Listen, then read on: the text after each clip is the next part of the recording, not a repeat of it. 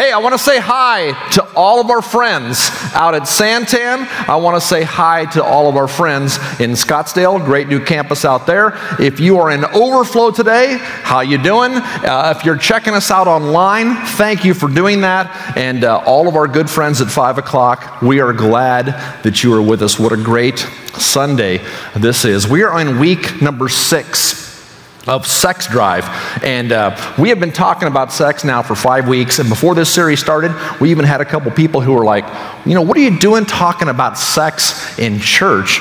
And our answer is why wouldn't you talk about sex in church? God invented sex. God knows about it. He's not embarrassed. We didn't surprise him. It is a healthy thing that has been given to us as a gift by him, and if we use that gift correctly, it is a great thing. We've talked about through the Sex Drive series that drive, that desire is natural, it's normal, it's expected. But again, as Lynn talked about last week with the fireplace, there's a place for that raging fire, for that desire, a place that is safe. We've also talked about this beautiful car. We've talked about the fact that it is beautiful, it's fast, it's sleek, it's quality, it's exciting. And this is what God has designed for us within sex. And if we use it correctly, that's what it will be. And if we don't, it will be a cheap imitation. It will be plastic. It will not do what it was designed to do. And we've talked about that on and off now for the past 5 weeks. Today we're going to turn the corner and we're going to talk about what do you do when you know that you have a problem? What do you need? What do you do next when repentance is needed, forgiveness and grace? And we have a guest today that's going to help us with that. And her story is absolutely incredible. And she is an expert on the receiving end of that grace. Her name is Annie Lobert. This is her video. Little girl lost. Thought no one loved her. Thought no one wanted her. Ran away from her castle. She was embraced by the devil and his false love, and through that embracing became a different person, became the harlot, became the queen of lies, the Jezebel. I just kind of went with it. It was like an automatic walking into a dark doorway that I knew something wasn't right. And I went to Hawaii that very week, took a vacation from my jobs. And the first night that I was on Waikiki Beach, I actually sold myself with my girlfriend to some Japanese clients, and I became a prostitute.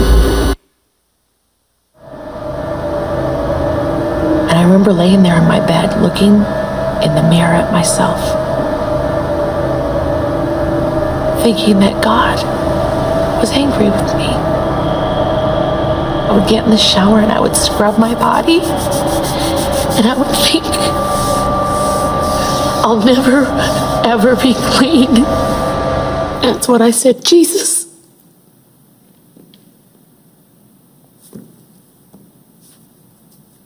please save me. And I had this peace come over me that was nothing like I'd ever felt in my entire life. And I knew God gave me a second chance. Set free. And that's my life. His love.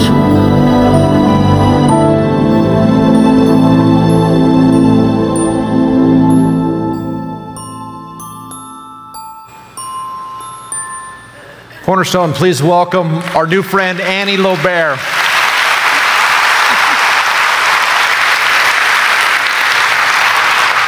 We are so glad you're here.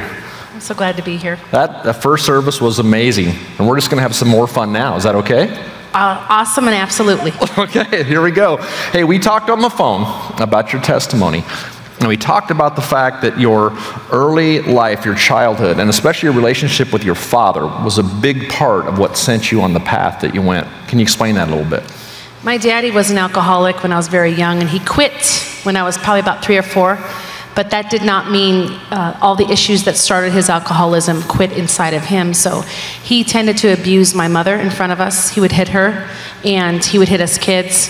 Very strict disciplinary style. He was in the Air Force, and actually got kicked out because he was drinking in the Air Force, and never really got that healing. What I just found out recently was that my grandfather was abusing him as well. So it was a family chain of abuse that had never stopped. It was a cycle. Yeah. Yes, it was a cycle. After that, you had a physical relationship with a boy, thought that he loved you, thought you were going to be married, didn't work, breakup, physical relationship. You went from one to the other, always hoping that the next one would be different. Talk a little bit about that. You know, I'm a Disney girl. Who loves Disney? So when you watch it every Sunday at 7 o'clock, especially when you're a little girl before cable even came out, you tend to idealize this perfect romance, and that's what I did with that boy in school. And so I had this perfect picture of a perfect romance with being in love, falling in love, and having children, and possibly going to college later in my life and making it. But, you know, those dreams were soon dashed when I found out that he was sleeping with 3 of my best girlfriends.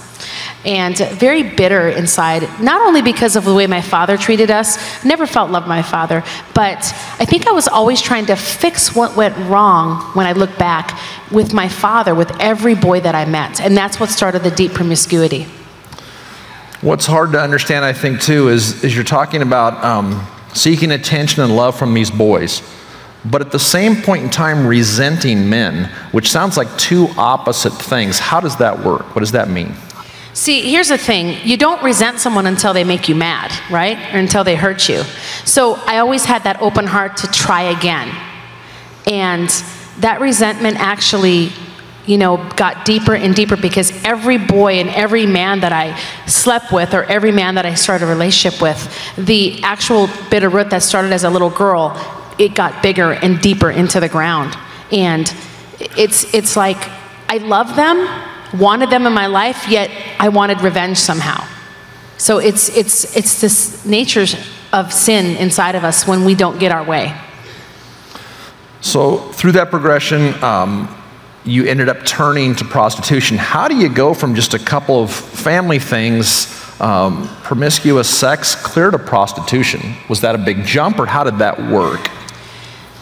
Oh gosh, I wouldn't call it a big jump because I kind of just smoothed my way into it. It's kind of like what many of us do when we are selling our souls without even realizing it. Maybe we're worshiping a job, maybe we're worshiping our family life and that it has to always be perfect, or we worship the control that we have over our life, or we worship the cars and material things that success brings.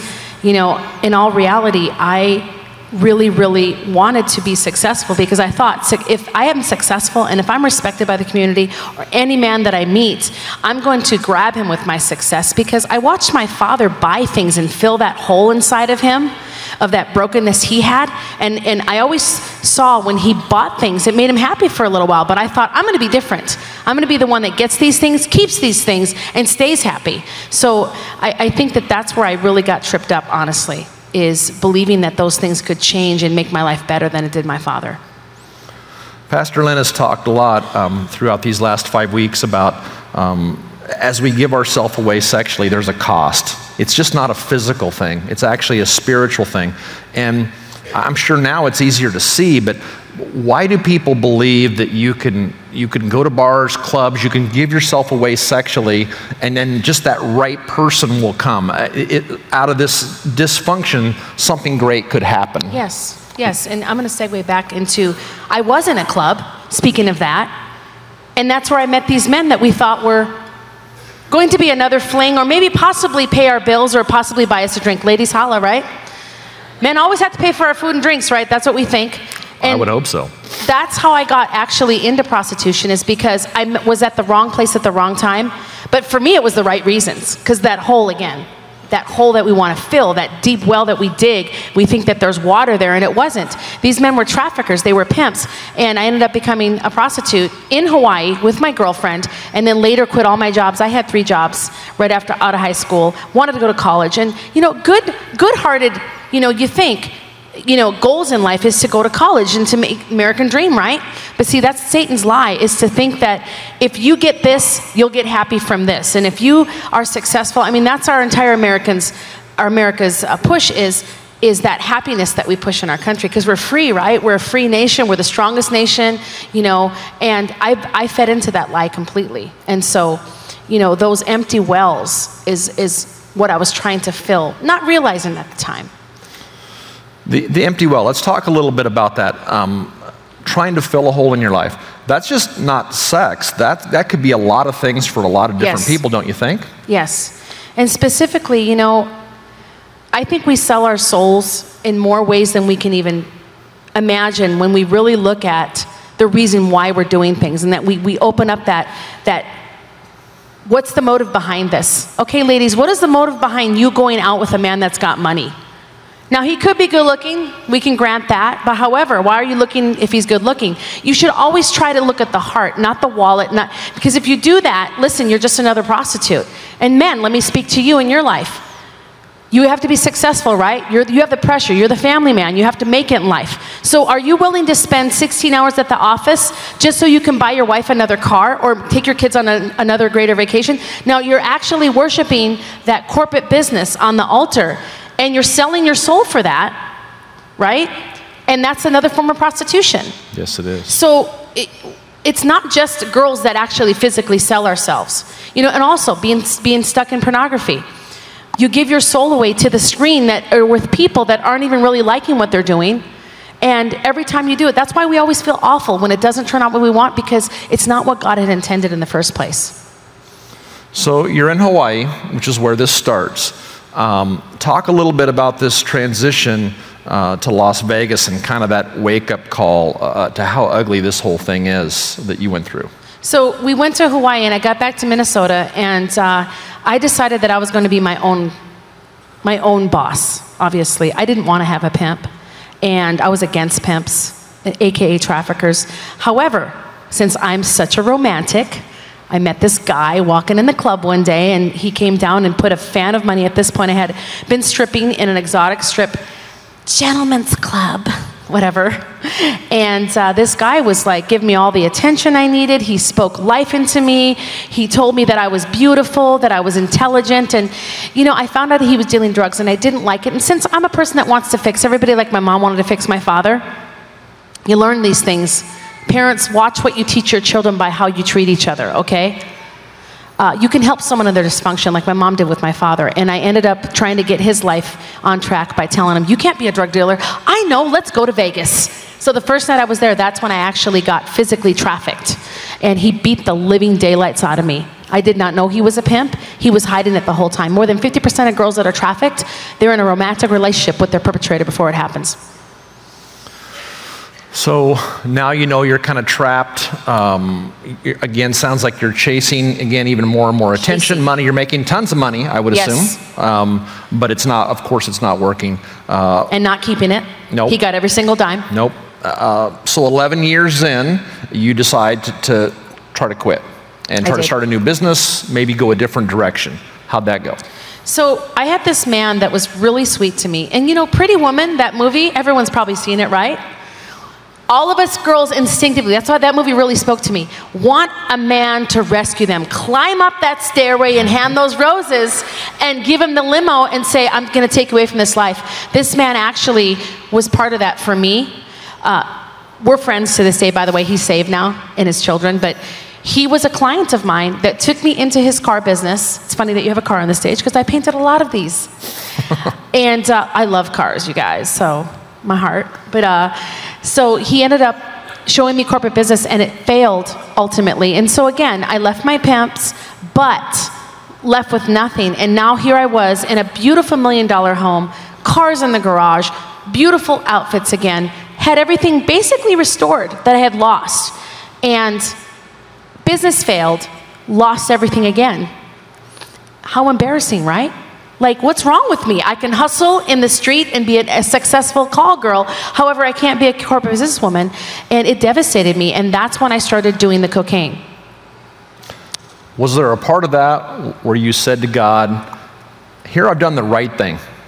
and you're punishing me. It's not working. Did you do that? I sure did. I am so glad you brought that up, Pastor Ray, because I actually remember sitting in my closet with my mink on, with my champagne and my pills, because I had my pills go in my champagne. I would drink those and I would do my lines.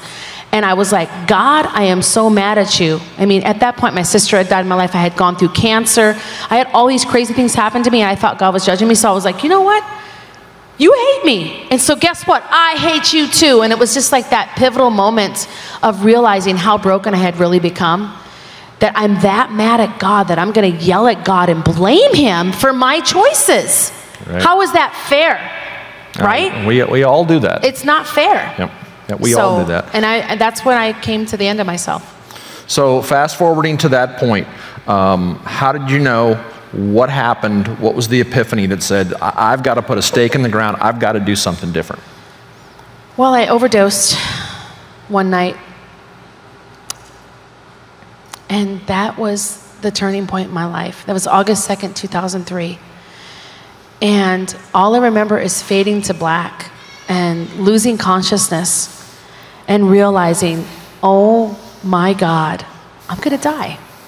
And that point in my life was probably the worst and best day of my life. And now I say it's my best day because it's the day that I finally decided, okay, I will not have a gravestone yet. This is not God's plan for me. It might be being made when I die, but it will not be made while I'm alive here. And I basically reached out, and church background, only Sunday school, but church background, and cried out to Jesus and said, Jesus, save me from myself.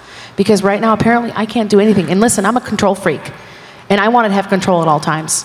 And I finally surrendered. And I think that's what the pivotal moment was. My heart was fully surrendered to him. And it was the most beautiful decision I've ever made in my life. No doubt. So you make a decision like that, and again, where you've come from in that history, you want to do something different. Obviously, it's important to make the decision, but now how does that stick? How did the church play into that? How did friends play into that? What did you do that helped that decision stick? Gosh, since I'm such a romantic, I'll talk about this again. When you know that someone loves you, I knew that Jesus had forgiven me. It changed my whole heart. And I was more open to loving him back. That's all I really wanted, was someone to just love me for someone that I was created to be. Not for someone that someone wanted me to be, someone that wanted to mold me into what they wanted. I wanted to be what God wanted. And you know, mentors over the phone, you know, I didn't go to church the first year and a half, but when I stepped into church, the church completely embraced me. You know, and I'm not going to say every church is like that. I know this church loves people. I can tell you got some full seats here. People keep coming back, right?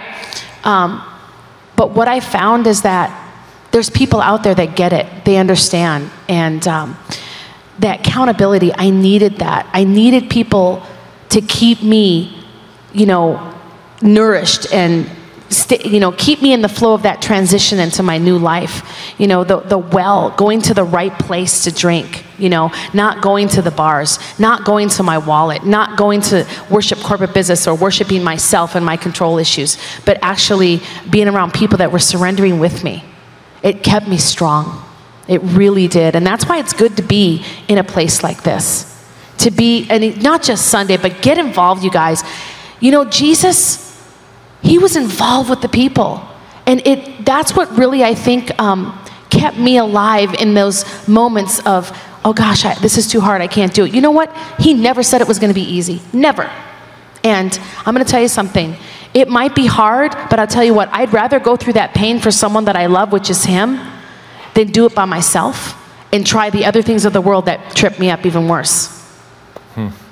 Yeah, you talked about just how much you read the Bible. Your friend in Minnesota, you talked about the church and the support that you got there.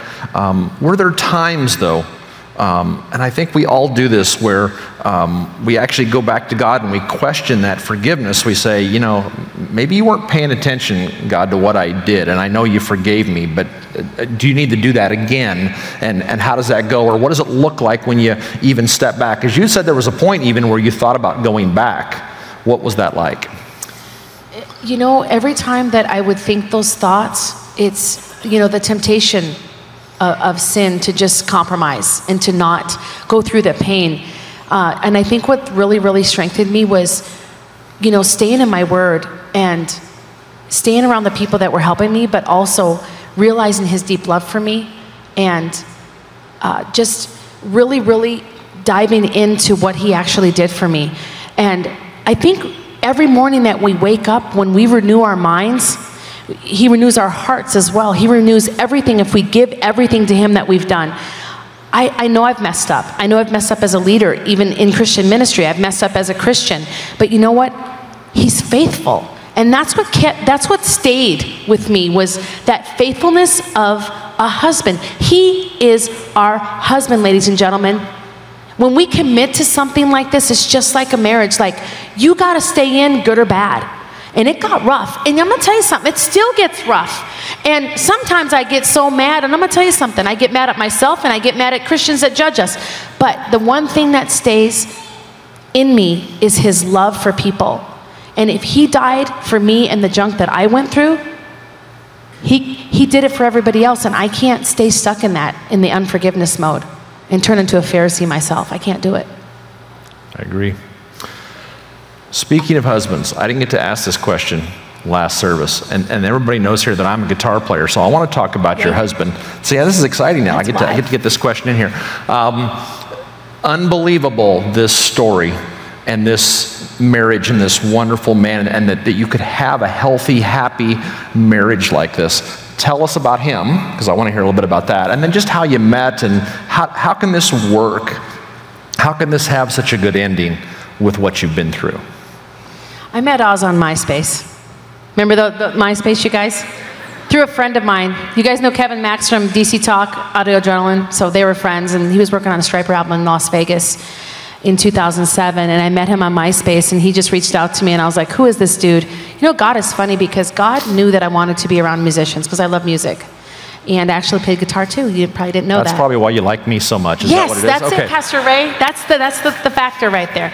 So I think God sent him to me when I was ready, not when I wanted actually to be married, but when I was ready for a man that I could respect, that I could treat right, that I didn't need to get revenge on.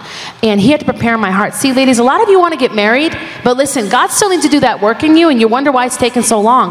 Let me tell you something. He's got a work to do in you. Get prepared. If you're going to do something, you know you're going to be married. Get yourself in alignment, and that's what happened. And we got married on June 5th, 2009. We've been married 5 years this year. I love him. We don't have the most perfect marriage in the world, but I tell you what, it's a blessed marriage. And he's in Stryper, and they're actually together 30 years now. Oh, yeah? Yeah. And the last album was very good, too. Yes. Very good. Love it. Love being a Stryper wife. That's what we call ourselves.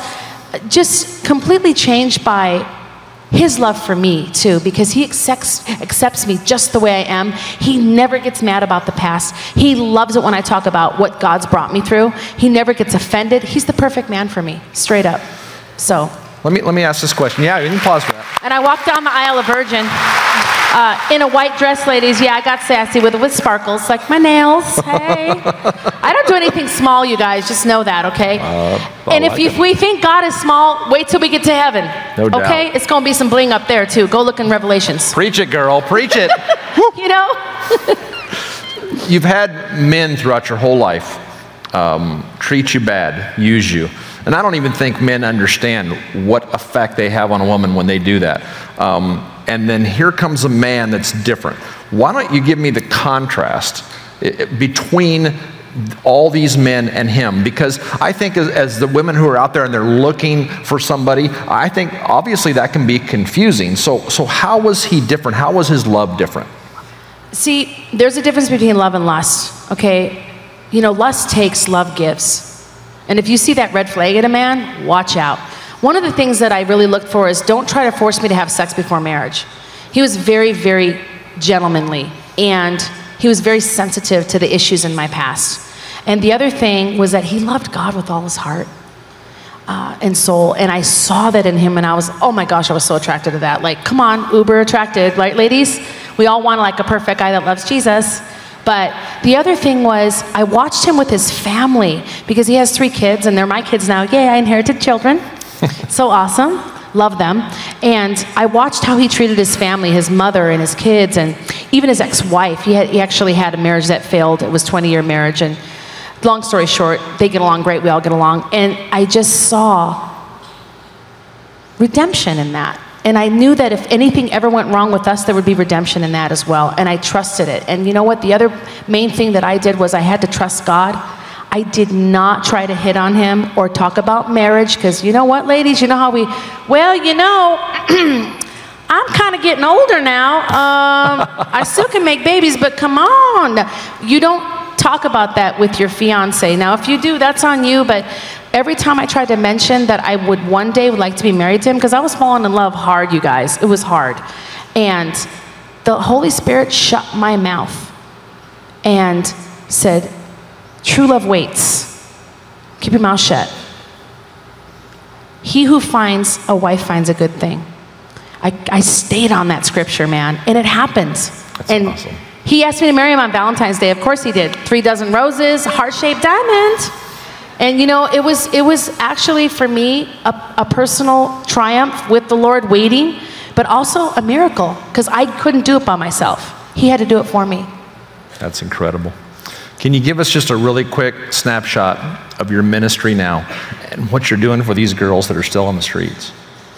So in 2005, I started to go back down to the Las Vegas Strip, because that's where we live. And there's beautiful casinos. You guys, it's 4 hours away. If you don't know Vegas, it's just go drive there. It's called Sin City, we know, right? Great city with us, though. And I started reaching out to the women that were selling themselves for their pimps on the Strip and bringing them to church. I had nowhere to put them. They had no homes. See, once the ladies leave their pimps, they leave with nothing, just like I did. No car, no jewelry, no clothing, nothing, no home. They're homeless. So I designed a program called Destiny House. And it's a 12-month program to let the girls come and heal, get whole, get some really deep Christian psychotherapy, and go into that inner healing part and unwrap the pain. And then on the 10th month, they get a job, and they save for their own place, and then they eventually move out. And they get reintegrated back in society. So that's what we do. It's called Hookers for Jesus. And yeah, I said it, Hookers for Jesus. Matthew 4:19, which is, I will teach you how to fish for people. So no longer are we hookers. Now we are fishers of people. That's awesome. Thank you. That's awesome.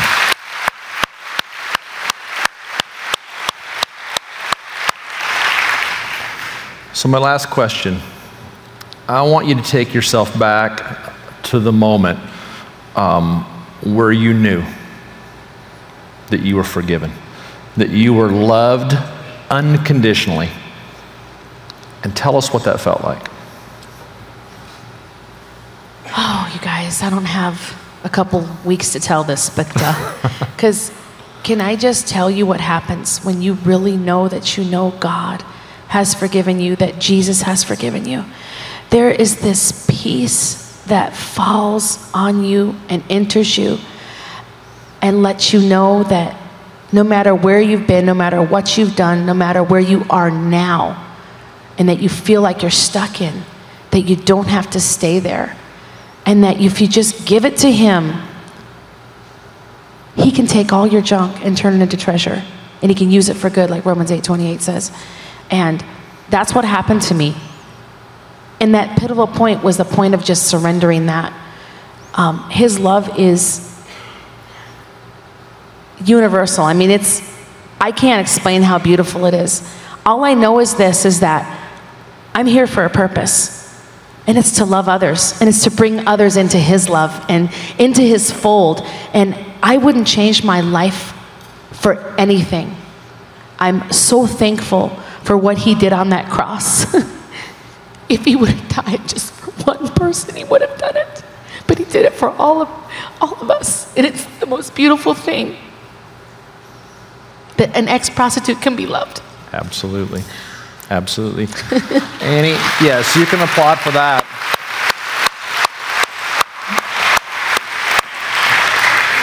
Thank you so much. You're welcome. Your testimony, you're being transparent, you're sharing your life, not only is helping these women, but it's helping people all across the world, and we're honored that you would come and share that with us today. Thank you so much. Thank you. Annie LeBaire.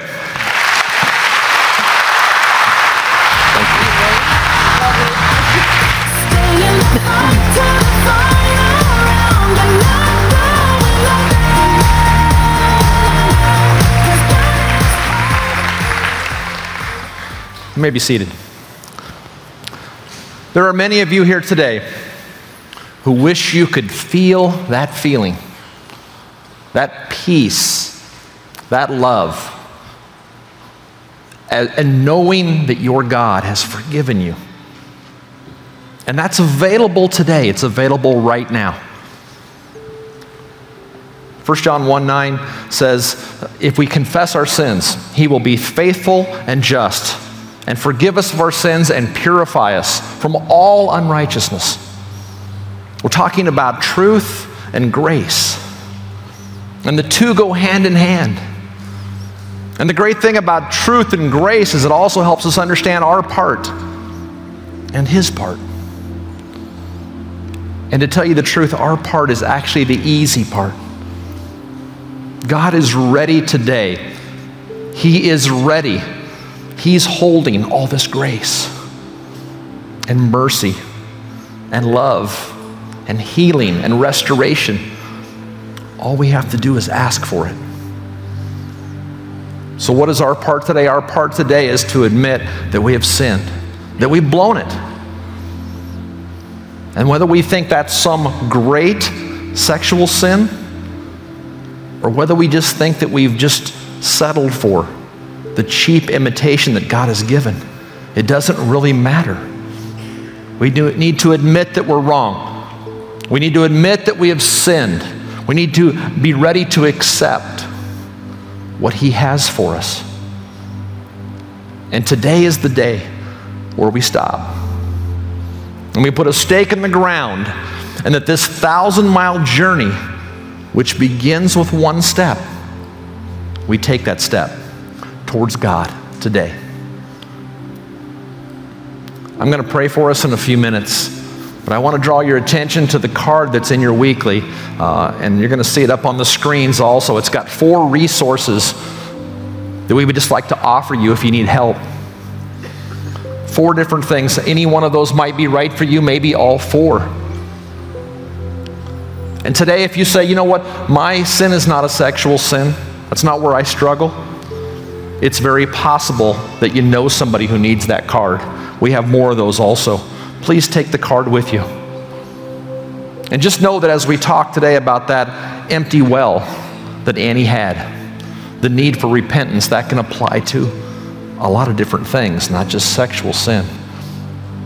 That's how sin works, where we try to fill this hole with the wrong thing. If you would please bow your head for me, close your eyes. We're going to take just a few minutes, and we're going to do our part so that God can blow us away with his part, with forgiveness, with love, unconditional love, acceptance, healing, grace. If you've made that decision today to put a stake in the ground, to give up this sin and ask for his help today, would you please just slip your hand up? Just slip your hand up. Thank you. Thank you. God bless you. Please pray with me. Father God, we thank you. We're blown away by your just unbelievable love. And we've definitely done things wrong. And we come before you today to confess those things. We need you. We're ready to receive. We're ready to take that step today. We know that the price for sin is high. The price for sin is death. And that you sent your son to die for us, to pay that price. We accept that today. And we just ask you to please help us. Please take this from us. Please help us to clearly see today, Lord, what is that first step? What is that first step of this long journey that you would have us take today, right now, in this place? We love you and we thank you. And it is only in the name of Jesus that we come before you. Amen.